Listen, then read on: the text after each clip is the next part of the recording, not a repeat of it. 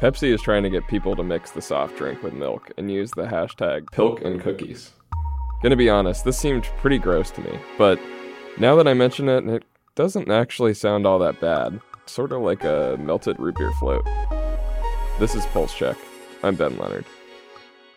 The Biden administration is preparing to wind down the emergency declaration for Mpox, signaling that officials think they've gotten the outbreak under control.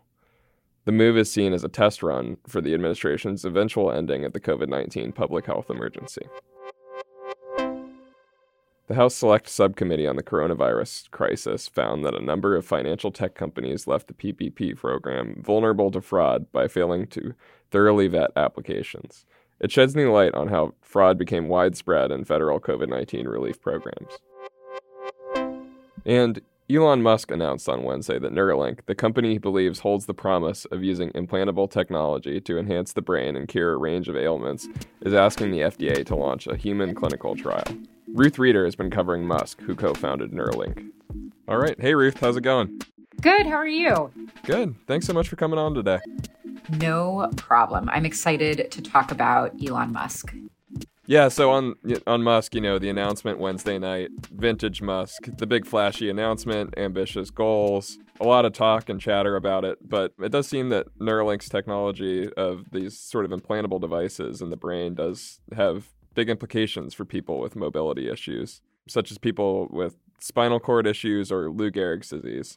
Can you walk me through a little bit of how these things work? What's the science there? Essentially, these technologies read signals transmitted by the brain, and they take that information and then they turn them into action. So like basically reading your brain to find out what it is you want to do. What action do you want to take? And then transmitting that to another device, whether that's like a prosthetic arm, for example, or in the case of Musk, he predominantly wants to transmit this to computers so that you can navigate the web or text a friend. So I know you're watching the event Wednesday night. What was that like? Can you tell me a little bit more about it?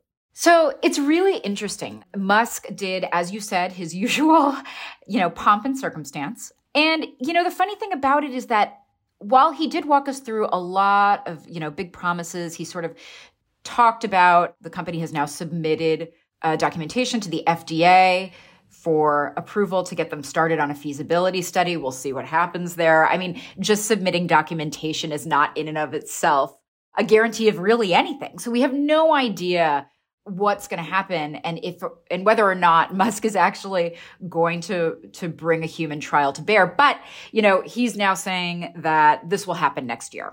Very much we'll see. And so it's funny because in a lot of ways, this was sort of a nothing burger of an announcement. But he did talk a lot about sort of his goals, what he wants to do. This is not just really about brain implants. He also talked about spinal implants. He talked about implants that could, return vision for some people who are blind. So he has greater ambitions. What was really interesting on that note is that, Musk's whole spiel on Neuralink prior to this announcement had really been focused on kind of enhanced human brains, right? He very much has talked a lot in the past about sort of like super brains, like enhancing human capabilities, which now he's much more sort of focused on like the medical application. So very much like signaling to the FDA that I'm serious about this as a medical technology, right? And also potentially signaling to outside talent, hey, come work for me, right? So that was sort of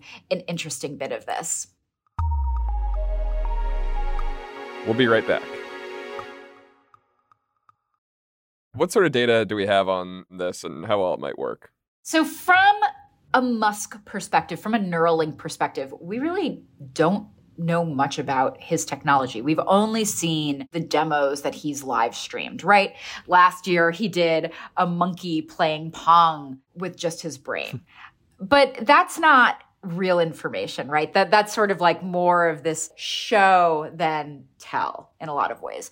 But, what we do know is that this is a field of study that long predates Musk. Researchers have been working on brain-computer interfaces and honestly just, brain technology that can help correct paralysis and vision impairment for a really, really long time. And there are other companies that are also working on this. And so I think it's really helpful to actually look at the broader field of study.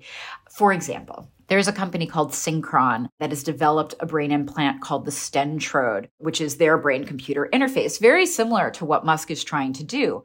And they actually do have an FDA, basically the FDA has greenlit their first feasibility study in the US. And so they are in the process of ramping up a human trial for 6 patients in the US.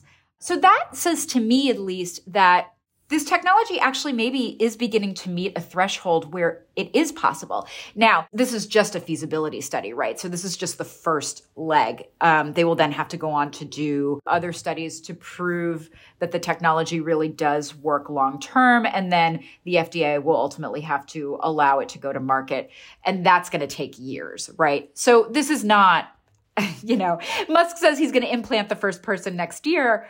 But the reality is that this technology still has quite a ways to go before we're really going to see it out there in the world. The FDA has already issued guidance for companies that want to bring a BCI to market for paralysis. So, there's a framework out there that companies should follow if they want approval.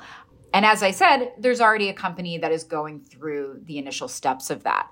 So quite frankly, there are some people who say that this is like a long way off.